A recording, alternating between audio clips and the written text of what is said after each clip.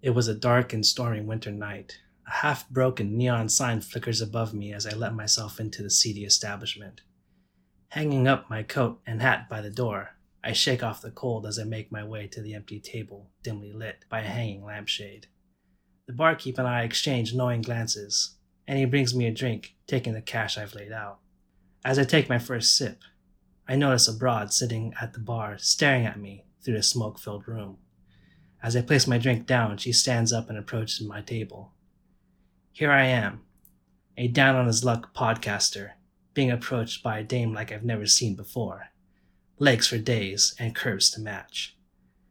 She stops at my table and pulls out a half-torn business card, tossing it onto the varnished wood in front of me. "You're him, aren't you?" she says. Time slows for me as the light from the lampshade washes over the text on the card. A look of confusion and fear crosses my face as I look at the woman standing over me. Who is she? How could she have known? And then a crack is heard in the distance. Then nothing. In the silence moments after, only the creak of the swinging lampshade is heard, a piece of it now missing. On the table, the light dances over an old business card. A bit of blood splattered across the corner. The card reads, "The Podcasting Guild, Babylon 5. This is the Babylon Noir version of the Podcasting Guild, in case you hadn't noticed. How much of that did you not laugh through? None of it. Eric, how could you? That was incredible. How would you? I mean, come on. Why did you think anybody would not laugh listening to that? That was, it wasn't meant to be sincere, non-ironic or not, It was great. It was wonderful. Well done. Delivered. Eric's in a past life was a radio host, and I felt like that really came across there. I thought that was an appropriate intro for today's episode of Babylon 5 that we're reviewing on the Podcasting Guild. God, I didn't know where we were going. I was like, did I watch the wrong episode? No, I understand, because it's kind of a noir episode, isn't it? There's a bit of a noir flavor to it. A down on his luck security guard in a seedy bar. How many words was that? That was a long intro. I don't know. It's maybe. You had a good time writing this. It took me 5 minutes. So. Oh my God, 5 minutes! You should be like a pulp novelist. In a past life, perhaps. Yeah, with that kind of productivity, you'd be one proliferate MFer. All right. Yeah. Before we get into the episode, though, I just want to make one quick production note here. For those following along the series on HBO Max, the order of the series on HBO Max now kind of gets a bit jumbled up compared to the original broadcast order and our preferred order that we're going to be viewing it in. So the next episode on HBO Max is Signs of Importance, but we're actually going to be skipping that one temporarily and going to By Any Means Necessary. I put more notes on this in the show notes for those of you that want to follow along in the same order that we're watching the show. I'll include a link to that order as well, which is found on the Babylon Project. So quick production note there. And yeah, just want to make sure. Why are we doing that, Eric? Why are we doing that? Well, because HBO Max messed up the order somehow and put things out of order. So we do have to jump around a little bit starting the next few episodes. If I was watching the DVD box set you loaned me like 6 years ago, we would be in the perfect order at that point. Yeah. Okay. All right, well, that's a good note. I'm glad you said something. This isn't something I knew, so... Yes. Though, you said you were addressing the audience. I felt like that message was really for me. Well, there's that too.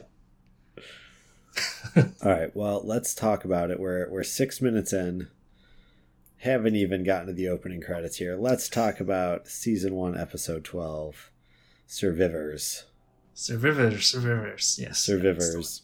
Yep, that's how you pronounce that. I know I'm a broken record. I'm a pretty upbeat guy, but I liked this episode. I thought this was a great episode. I really enjoyed it. Poor Garibaldi really gets put through the ringer in this one. Yep.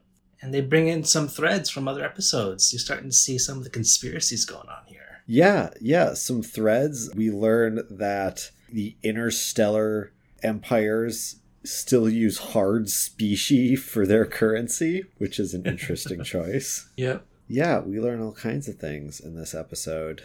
So, well, let's see. My first note is about the opening scene, or one of the opening scenes, which has a great scene with Garibaldi and Ivanova. Just sort of, did I get a name wrong? I didn't even. No, you got the names right. But they were chit-chatting on their way. Gone are the roller coaster seats. They were just standing there like it's a bus or a train. Yep. They did highlight, or the announcer highlight, that it was a low grav area, so be sure to hold on to things. That's true. And all the extras were holding on to things. Yes. And I've never walked in a low gravity area, so I guess I can't say with confidence that it wouldn't look like that. So good job, showrunners. A+. And it was great. They were sort of trading cynical statements about, oh, that's right. So the president is coming to Babylon 5, and they're just sort of vetching, as my grandmother would say, about how, you know, all the cost and blame for the preparation falls on them, you know, and the whatever president and their security detail just get to show up and do whatever. Right. Yeah, but anyway, not a great intro. I think. All right, I need to find my groove, guys. It's been a few weeks since we recorded one of these. It's been crazy, very busy. Need to get my head on the podcasting game here. You liked their little exchange where Ivana was commenting on how that was very Russian of Garibaldi to have the outlook of the government always taking advantage of them. I did, yeah. That's exactly what I was trying to get to. In fact, my note says that's a very Russian attitude. I commend you. And yeah, that's exactly what I liked. It was sort of, I think, an acknowledgement by the writers that both of these characters are actually very similar in how they respond to situations. And so it was really fun to see them just chatting and being like, oh yeah, no, totally. I also agree. Oh, I'm never surprised either. Yeah. That's a very Russian attitude. I commend you. Yes, I thought that was a cute line. I will add that the line she says that to is when Garibaldi says, oh, nothing surprises me. And this is literally the last line he says before being really surprised by a bomb going off. I think a bomb would surprise most people, if we're honest. You know, it's true, but I don't think it was accidental that line was juxtaposed with that surprise. Agreed. Yeah, and that basically brings us to the main plot arc of the episode, which is a whodunit. In fact, is there even a B plot? I mean, I don't know. Really. I think the Garibaldi being framed, spoiler alert, for the bomb is the whole episode front to back. Yeah. They have a couple little asides with the ambassadors, but no real B plot. Yeah, so this bomb goes off, and because it was a bomb planted in advance of a presidential visit, you know, this is a big security concern. Obviously. So the sort of Secret Service detail are the guest stars / antagonists of the episode, and they come in and are, you know, basically start saying, hey, we have authority to take over this investigation, and they say that a lot, and it's a point of contention throughout the episode. Yeah. But the long and short of it is the person leading the investigation knows Garibaldi from the long ago, and thinks he is responsible for her father's death. Which, if he is, it's through negligence, not through, you know, it's through inaction rather than action, but, you know, still they have strong feelings about it. And so a lot of the episode is sort of playing off, does her suspicion of Garibaldi, you know, is it warranted based on the planted evidence they find, or does she have an axe to grind? Right. And her personal dynamics coming into play in terms of the investigation and that kind of growth of Garibaldi throughout the episode and acknowledging what happened in the past. Right. Well, and, you know, she was played very sort of stiffly and, you know, very cold. And I think that was to help make her more of the antagonist. Because I think without that, nothing she does is all that unreasonable. Like, she's rude when she says, you know, I have the authority to take this over and I'm going to use it and there's nothing you can do to stop me. Like, she like everyone in Bab 5, she has no tact Right. no soft social skills to navigate this situation, and is very cold and very kind of stuck up. But nothing she does is all that unreasonable. And on the other hand, everything Sinclair and Ivanova and Garibaldi do is like off the chain. Like, you know, none of them handle this situation in the right way by any stretch of the imagination. So it is interesting that at the end of the episode, again, spoiler alert, the lead investigator ends up apologizing. And I just kept thinking, like, I don't think you did anything wrong. I think these three chuckle nuts were like purposely impeding investigation because they're personal friends with the suspect. Right. And like, it's correct that they were right that he was framed, but that doesn't mean you need to like prevent the investigation from moving forward. Or yeah, you know, it's the suspect running around with a big gun version of investigative criminal investigation all over again. It's so that was a little silly. Sorry, that was a very long-winded way of saying almost nothing.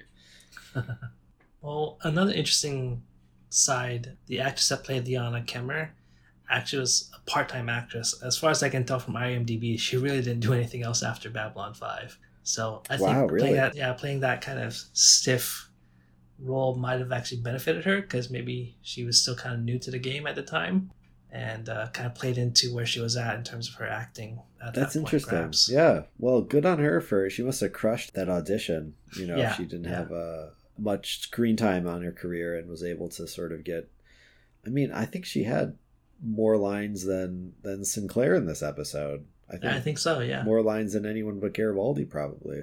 Mm-hmm. So good on her.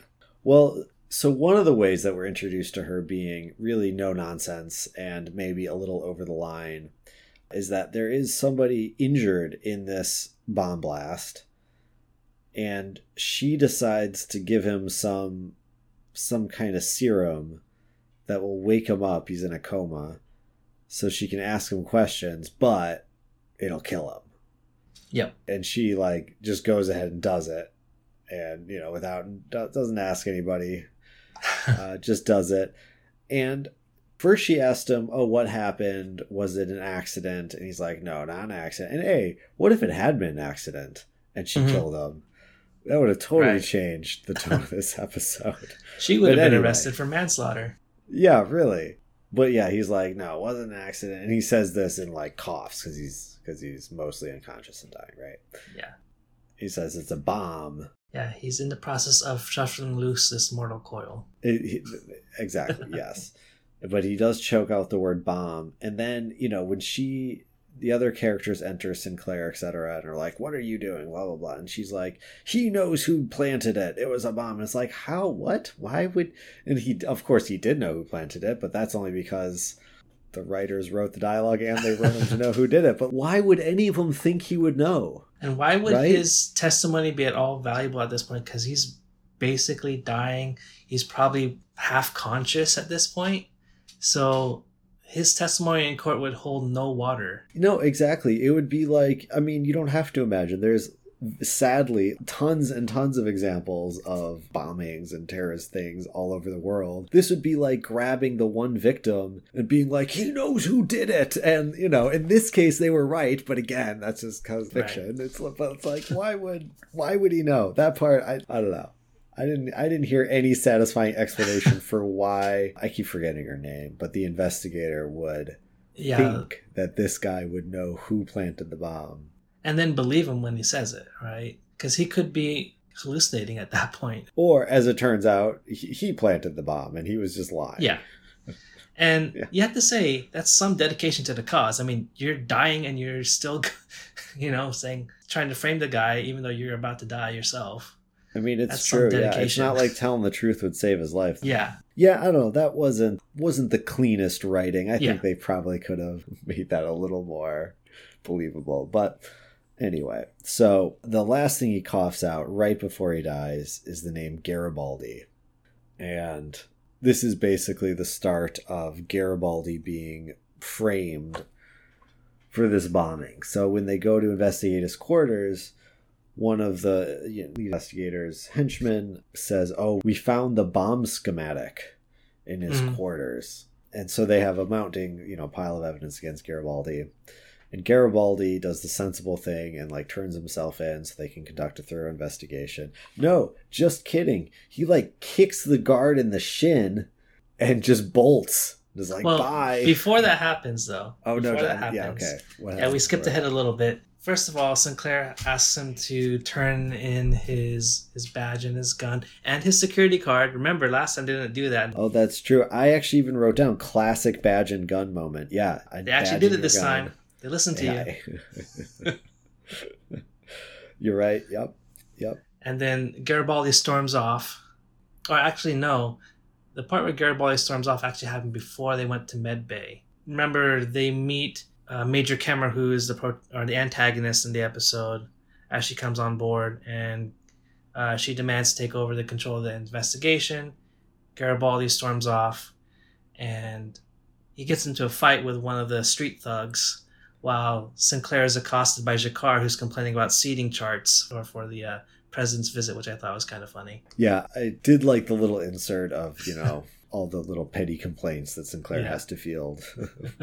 And then they deal with Kemmer going and dealing the guy that was dying, and that scene happened. And then Garibaldi sneaks out to try to get away after he's forced to hand in his gun and his badge and stuff like that. Right. Yeah, and then when they're like, because they're with Garibaldi when they find the evidence in his room. Right. And so that's when he like literally just kicks him in the shin and runs down the hallway.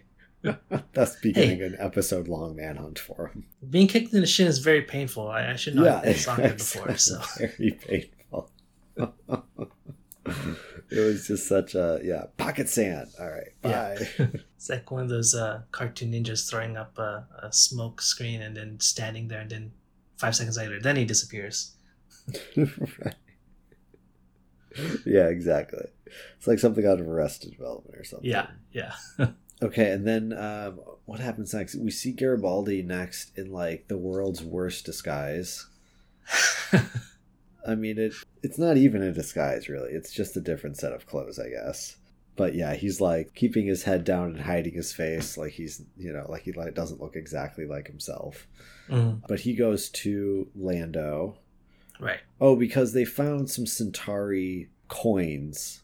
Yeah. Which was supposedly the payment he received for planting this bomb. Yeah. And he's asking Lando about them. Who, of course, denies them and blames Jacquard. But I thought this was interesting. Why would they have... Or no, we don't learn till a different scene that they're literally just gold coins. They're Centauri ducats. Yeah, they're like little gold coins, basically. Right. Which is just interesting. I mean, I think it kind of fits the Centauri oeuvre, though. They kind of like shiny and kind of fancy stuff, so I think it might fit. You're not wrong. I would say if there's ever a place that specie for currency didn't make sense, it would probably be space, right? Because you need to add a lot of mass to account for all the currency that you would need to make the economy work. You'd have to have many, many hundreds of pounds of coins on board. Anyway, just use digital currency. We're not even on space. And we're already mostly using digital currency. Oh, the humans do. They have credit chips that they carry. Oh, I see. It varies by alien species. They did talk about how later on the bad guy got credits deposited in his account and he withdrew them in Centauri ducats. Okay. All right. There is some sort of electronic banking. Yep. Well, fair enough then. Yeah. Before he goes to see Lando, though, he went and visited our favorite underground Mantis mob boss for a little bit and tried to get him to give him stuff, but the mob boss is like, "No, you're still a cop. Go away. I'm not doing anything illegal." You got to wonder why they even let him in the room. I guess curiosity. But they're like, "You're a cop. I'm not selling you stuff. Get out of here." He's like, "I'm a legitimate businessman." Legitimate businessman. In this legitimate business smoke. Yes, exactly. This is business mist. Don't worry about this. Those are legitimate business guards outside my office. Legitimate business guards for this legitimate business room full of business mist. Yes. Okay. Oh boy. And then as soon as he leaves the business room, the two of the guards that were looking for him come around the corner and immediately recognize him, which is notable because he's wearing one of them big old like Twinkie masks. Mm-hmm. And his face, I mean, it's not that obscured. Like, it's one of those big glass face so you can still see the actor, and it's lit on the inside so you can see their face. But still, it was a little sus how fast they recognized him. Yeah. Given that his face was almost completely obscured. So anyway, then he runs away and gets ambushed basically by one of the street criminals that he was roughing up earlier, and a couple of his friends. And this was hinted at in an earlier thing, saying like, you can't just hide on Babylon 5. You were the you were the cop. Everyone hates you, right? Or like everyone in the places you would hide hates you. And so this was kind of that prediction coming true, that he was getting jumped. And he puts up a pretty good fight. We get a pretty great sort of action scene. Am I putting this in the right place, or was this after the bar? No, this is before the bar. This is before the bar. Okay, good. Yeah. Good. Yeah. I just remember the very bad sound effects of the guy swinging a chain over his head. Oh, yeah. Yeah, there was it was, I mean, for Babylon 5 it was a fine fist fight. I mean, let's be honest, stage fighting is kind of hard to do right in the best of times. It's true. Well, I loved the ending though, because the end of this I've written down Sinclair Falcon Punch. Sinclair just comes in and like, with this full looping right hook, just puts one of these guys down, and that's that. Yeah. It's like anime or manga or something where the head of the organization is also the mightiest kung fu fighter. Yeah. That was pretty good. No, so that was great. And like as he's half scolding, half talking to Garibaldi, he looks away, and Garibaldi just straight up like ninja smoke, poof, and gone. Like the camera cuts away from him and then it cuts back and he's gone. Oh. My wife caught this. When they bring up his file, his name, Garibaldi's full name is Michael Alfredo Garibaldi. Yep. He's Italian. Yeah. I know a lot of people with Italian ancestry. I don't know anyone named Alfredo. Well, they had to name the dish after someone, right? No, you're right. And now that I think about it, it probably is just the Italian version of Alfred. But I also don't know anyone named Alfred, so... Maybe a name that fell out of use. And yeah. It's back in use in the future. Michael Alfredo Garibaldi there. So anyway, after this run-in, he runs to a bar, one of the seedy bars on Babylon 5. You'd think real estate on it sounds like the one and only intergalactic diplomatic space station. You'd think retail real estate especially, would be at a premium, but no, this little dive bar apparently is economically viable. Okay, all right. I liked how when he walked in, everyone in the bar turns to look at him. Yeah, and they make note of that. It was like, really, guys? Yeah, I like how they sort of had this nod towards like how everyone recognized him, but they couldn't actually have everyone try to murder him, or the episode wouldn't work. So yeah, they all turn to notice him. I don't know. He says something to diffuse the situation, and then they all just like turn back and are chill. Yeah. And he sort of sits down and kind of tries to look inconspicuous, and takes this dude who's sitting next to him, just takes his hat. And when he goes to complain, he hands them one of these Centauri ducats, which again just looks like a gold coin. Yeah. And then when the danger passes, when the guards are gone, he gives him this hat back, and he's like, "Okay, well, you don't want hat, you can take the liquor." And I was like, "Wow, gold coins." I mean, I guess right here today, a gold coin would buy a lot more than a bottle of liquor, but yeah, yeah, I sure got a lot for that ducat. Mm-hmm. And this was, I thought, the best scene of the whole episode, because it's sort of already established that Garibaldi had a drinking problem and, you know, doesn't drink anymore. And we've actually already seen him this episode when he went to talk to Jakar, refuse a drink. And I thought the fact that this scene where he's holding this drink in front of him and he's not even saying anything, you can just see him weighing it and considering it. I mean, this had the more tension than any of the fist fights or interrogations or anything else in this episode. Like, this was the most drama and tension I thought that we had seen yet, which I thought was very well done indeed. If you can have someone just staring at a glass of liquid carry so much narrative weight, I thought they did a great job with that. Yeah, and they had done a good job subtly in the previous episodes of establishing that Garibaldi was clearly a non-drinker. Like, every time he met someone at the bar, like a couple times he ran into Lando at the bar, those sorts of things, he would always order water. And Lando even commented on that once or twice, I think, in the previous episodes.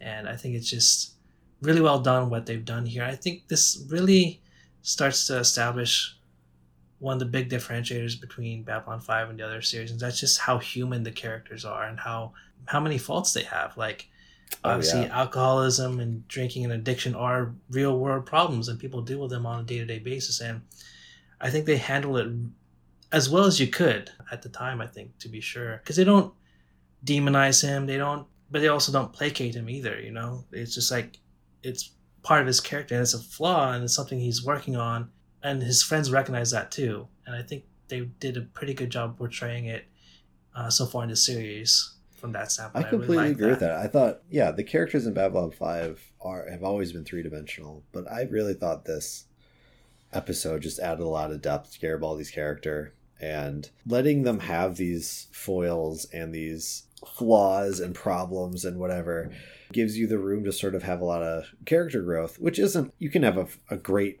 story without having any character development, but it's nonetheless another cool thing that you can do. And, you know, contrast this with Star Trek. Like, how different is Jean-Luc Picard 3 seasons in compared to the first season? Like, probably pretty much the same, you know, hasn't really changed as a character. So it'd be interesting to see if the same could be said of, like, Garibaldi and Sinclair after a couple seasons, or if we're going to see some developments in those characters. And that'd be cool. I'd like to see that. Yeah, definitely. But so the end result of this scene is that Garibaldi gets blitzed, and the scene where they show us that he's gotten drunk, I actually didn't care for that much. I thought it was kind of cliche, kind of tropey. Yeah. That he just sort of acted the way everyone acts on TV or in a movie when they're supposed to be drunk. Which is fine. You know, it's a mid-90s, mid-budget, you know, made-for-TV, sci-fi series. Like, I'm not expecting Oscar-worthy acting. I don't know.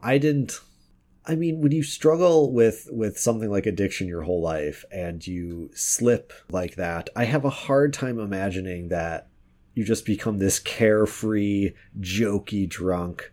I mean, maybe. I don't know. I guess a lot of people completely change when they drink, but I would have liked to have seen some of the anguish, some of the, you know, ultimately shame that we hear him talk about how he felt later. Right. Like, some of that could have come through in this scene, besides him just telling, like, bad jokes to people, and it's sort of being... It was kind of a little bit of comic relief, honestly, in the middle of a rather heavy episode. But, you know, as much as I like comic relief, I thought it kind of detracted from the look at the dark place Garibaldi has found himself in. I thought it sort of found itself at odds with what the arc of the episode was trying to evoke. Yeah, and I think if Babylon 5 had been made 10 years later, it would have stayed in the darker place that it was starting out in. And to your point, they do revisit that at the end of the episode where he talks about it, but they didn't really show it much in the drunk escapades at the end of that scene there. No, they don't. And I have to say, Garibaldi, I mean, he sobers up but quick. They basically have him, like, drunkenly try to escape and fail to escape from the guards after this. Right. And what's her name? Kira? Kemmer. The investigate. Keimer? Major Kemmer, yeah. Major Kemmer. All right, Kemmer, was like, oh, you don't look so good. And then that's about the end of him being drunk. Like, the next scene we see him, he's talking perfectly. If a bit hungover. Totally lucid, not slurring. So it really was... Yeah, I don't know. They really just had a couple scenes of him being very drunk just to highlight that he failed in his sobriety. Right. I don't know. I would have liked to see the drunkenness carry you through longer. Yeah, a little more... I don't know. I don't even know what I'm trying to say. A little more believable, maybe. A little more impactful. I don't know. Because, like I said, I thought that bar scene was the highlight of the episode. It was excellent. So much tension just from this guy looking at this glass. Right. And maybe because that part was so great, I felt like the scenes afterwards kind of let me down. They didn't deliver what that scene promised, I felt like. Yeah. But I did love, I'm skipping ahead a little bit here, but at the very end, the doctor's like, oh yeah, you're doing great. Your blood level's close to 100 proof. Yeah. Which I thought was a cute line. But anyway, okay, I've spent so long talking about Garibaldi getting drunk that I forgot to actually talk about sort of the meat of the episode, which is that he's being framed. I guess we don't know that he's being framed, but the audience, at least I, trusted that Garibaldi did not bomb the station that he's been working at. For 3 years, yeah. For 3 years, yeah, exactly. So it must be a framing. And there are some great scenes where Sinclair kind of dresses down Kimmer about how she just has an axe to grind. But, like, in her defense, they keep finding evidence. It's planted, but still, she didn't just make it up out of nowhere. Like, a bomb did go off, and they are finding evidence in Garibaldi. And Garibaldi is, like, kicking people's shins and running away. Not acting like someone that was innocent, to be sure. No, totally. So I actually found myself trying to, except for being, killing that dude in the beginning because she thought he might have answers. That was over the line. Yes. But other than her icy attitude and kind of just like overbearing demeanor, I have a hard time actually pointing my finger at how she has actually handled things poorly or where she stepped out of line. Sinclair stepped out of line all the time. I mean, not only did he run into Garibaldi and just let him go, he and Ivanova clogging the communication channels so the president's security detail couldn't talk to the president about their arrival at the station that was just bombed. Like, yeah, what the hell, Susan? Oh, and don't mention implying that she would beat up Lieutenant or Major Kemmer if she tried anything on the bridge that one time. Oh yeah, I actually love that line. I really hope you're going to resist, or I don't remember what she said, something like that. Which was great, and again, because Kimmer had been acting so haughty and overbearing, it was satisfying, right? To to have that line delivered. But Ivanova, what are you doing? not letting him communicate with the president. It is in keeping with Ivana's character. That's like really not the first time she's threatened someone on the bridge. No, and actually not the first time that she's made improper use of the communications channels either. Yes. Going so far even to thwart an investigation. Wow, actually, you're right. This is entirely within her character for Ivanova. Anyway, yeah, Sinclair too. I mean, he's going around getting fistfights for Garibaldi, but not doing much to actually help bring the situation to a resolution. Yeah. But anyway, what was the answer? Well, I'll tell you. It turns out, well, actually, before I get into the resolution here, was there anything else you wanted to talk about? I'm moving a little fast here. One other thing I wanted to note, just really quickly, was how little security the president had in space. When he was traveling in Earth Force One, he had 4 starfighters protecting him. And granted, they were traveling through Earth space, but you would think they would have like a whole convoy of warships protecting the Earth president, I imagine. But that's just my thought. That's an interesting thought. My thought is if you would need an escort like that, don't go there. I mean, Babylon 5 is in neutral territory, technically. So I would think they would want to have it. We've seen Warfleet show up at the drop of a hat. I mean, even the neutrals despite being a disparate peoples united under, or what are they called? Not the neutrals, the League of Non-Aligned Worlds. The League of, oh yeah, non-aligned worlds. They are neutral. They were able to get the whole coordinated fleet together in, you know, what, 2 cutscenes? Yeah. Yeah. Okay. Small escort for the president. We never see the president or hear from them. We do hear his voice, but we don't see him. Oh, okay, fair enough. We do see his voice, but yeah, they're basically a non-character in the episode. It's a spaceship. But yeah, it turns out that one of Khmer's lieutenants is a member of the Earth fascists, the pro-Earth. Home Guard from Home Guard. A few episodes back. Xenophobic in this case, in the most literal sense. Yeah. As you know, these are Xenos, right? Yes. Fit right in with the 40K Imperium, though. Oh my, yeah. Yeah, they would. Yeah. They'd probably be the type that unironically loved the future space fascists. And exactly. He was, so anyway, a member of the Home Guard was part of the investigation, and of course was like, going in, not even planting, just walking into Garibaldi's room and walking out and saying, hey, we found these in there. Mm-hmm. Yeah. Why even plant it? You could just hold it. And was framing Garibaldi because he busted their attempt to, what were they doing? Kidnapping Sinclair?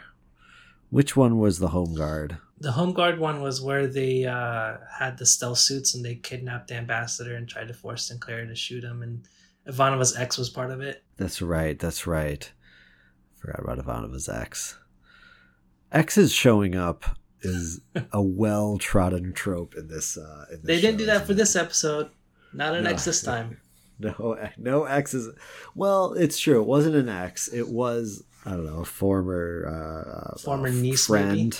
Yeah, former niece. Anyway, so they investigate this guy and they discover not only was he framing Garibaldi, but he's the one who just reported there was not another bomb, which at this point seems highly suspect. So Khmer and Garibaldi are rushing over there. No one else, just those two. None of the other officers that Where's Khmer the rest of had with security her. Detail? Just those two. And they definitely attended the Customs House School of Security because... both sides did. Oh, yeah. I mean, as they are approaching, the guy who they just identified was the most likely suspect for all this stuff. Khmer, the only armed party there, briskly walks by him. Right. And he just calmly reaches out his little taser baton and just tasers her in the back, and she falls unconscious. And it's yep, best of the best presidential security detail right there. And then the bad guy reaches out to get her gun, taking his eyes off of Garibaldi, allowing Garibaldi to kick him in the face or something. And him. First he kicks the gun out of his hand, which is awesome. Yeah. And then they have a little scuffle, and obviously Garibaldi kicks his ass. Actually, it's quite a scuffle. They fight out onto a little catwalk. Yeah. And Garibaldi rips his communicator off and just starts yelling at Ivanova to stop the countdown, because they were going to launch the fighters. Yeah. And what didn't make sense to me is, why is the bomb only harmful if you launch the fighters? It's still a bomb on a space station. Well, they hinted at it earlier in the episode that it uses a vibration detonator. So it requires the movement of the arms releasing the fighters to trigger. I forgot that, but you're right. They covered their base there. Anyway, and so Ivanova, with 1 second to spare, stops the countdown, thus saving everybody. So Garibaldi, despite being up against the wall this whole episode, cornered like a rat, still ends up saving the day. Yeah. Great Garibaldi episode. That one thing with where the timer stopped at 1 just reminded me of Galaxy Quest, and that one scene where they had to wait for the timer to go down to 1 because that's how it always happens in TV and movies. Galaxy Quest is such a great movie. It is. It is one of my favorite movies, and I don't really see it talked about much elsewhere, which always confuses me. Because well, maybe we can do a special on Galaxy Quest. We should. Oh my god. The problem is that Galaxy Quest is too self-aware for this kind of commentary. That's fair. Right? That's like what are random rooms in the middle of the ship with these big swinging fan blades? Like, that's explicitly part of the dialogue of Galaxy Quest. All my little things about like, why are there vast hallways just filled with steam on Babylon 5? Yeah. So, oh man. Yeah. Anyone listening to this, if you like shows like Babylon 5, go watch Galaxy Quest. It's a loving send up of all these sci-fi tropes. And it's Alan Rickman, R.I.P., in one of his best roles, in my opinion. Yeah. Tim Allen in one of his best roles. Oh my god, yeah, Tim Allen. Sigourney Weaver is in there. You're absolutely right. It's got a great cast. We should go watch that movie. That's a great movie. We'll do a special, end of season special, if we make it that I love it. Yeah, let's do it. Let's do it. And we'll review it as though it's completely sincere. Yeah, we'll do a serious review of Galaxy Quest. That's the plan. Exactly. Well, okay, hold on. We have a little bit of wrap up on this episode. Yes. Which normally I would be fine leaving off, but there was a conversation between Garibaldi and Sinclair that seemed important enough to include, which was Garibaldi sort of expressing all this shame and guilt he had for slipping and for crawling back in the bottle when things got tough. And Sinclair basically responds to it with, "We're all human. It's okay to mess up. Don't think you have to go through it alone." Yeah. Which I thought was a very tender response, a very sweet response. Yeah. And yeah, I think they didn't say this explicitly, but my impression was that this contrasted sharply with the kinds of reactions Garibaldi has had in the past to his drinking. Oh, yeah. Yeah, I'm sure. And you got a hint of that with Kimmer's absolute sort of disgust at finding him drunk again. She's just like, "Drunk again, Uncle Mike," so you kind of got a hint of that disdain, and contrasting that with Sinclair's response, which was very empathetic, and I thought that was a touching moment. Yeah, I thought that was great, and I liked how they didn't demonize him and acknowledged it for what it was. It's a fault, yes, but it's something that everyone has to deal with in one way or another, and you don't fix those things, or you don't address them by demonizing the people that suffer from them. The best way to do it, and I think as science demonstrates, is through compassion, more often than not. Yeah, no, I think that's totally true. And I think what Sinclair said, which is like, if you go through it again, you don't have to go through it alone. I think that's a great takeaway for this kind of stuff. Everyone has demons, of some kind. It's just part of the human experience. And trying to suffer everything alone and in silence is a good way to let the demons get stronger, I think. So yes. I think Sinclair's message at the end was a wholesome one, and one that I wholly agree with, is, you don't have to go through it alone. Our message for you listeners is therapy is good. So if you need to get therapy, that's okay. We support that. What a upbeat ending. I wasn't expecting that. After the opening, who knows, right? Right. Okay, well, even with that intro, we're not too long, under an hour. Look at us. Look at us go. Yeah, so that was Survivors. Yeah. We should say it correctly at least once. Right. Survivors. So before we wrap up the episode and we get into the last bit of production notes, who was your favorite character this episode? Oh, come on, Garibaldi. Who can even compete? Garibaldi. Who can even compete? Garibaldi, I mean, he was put through the ringer. I really enjoyed this one. This was a great exploration into the character. So I gotta say Garibaldi. Great. Sounds good. All right, folks. Well, before we wrap up, just another quick reminder, production note here. For our next episode, we are going to be deviating slightly from the HBO Max order of episodes. We are going to be watching By Any Means Necessary for our next episode. So just keep an eye out for that. And I will put a note in our show notes, including a link to where you can find our viewing order list. So if you want to tag along as we continue watching the series, you can check it out there. And with that being said, a good eating to it. Good eating to you. So I'm going to get into this intro here. Try not to laugh. We're going to do the intro. Okay? So here we go. It was a dark and stormy winter night A half-broken neon sign flickers above me. You're not supposed to laugh, damn it. Oh, sorry. Okay, I'm sorry. I'm actually not supposed to laugh. Okay, here I go not laughing. This intro is going so well. Okay, from the top. I'm not laughing. Okay. Here we go. Not laughing. Okay, here we go.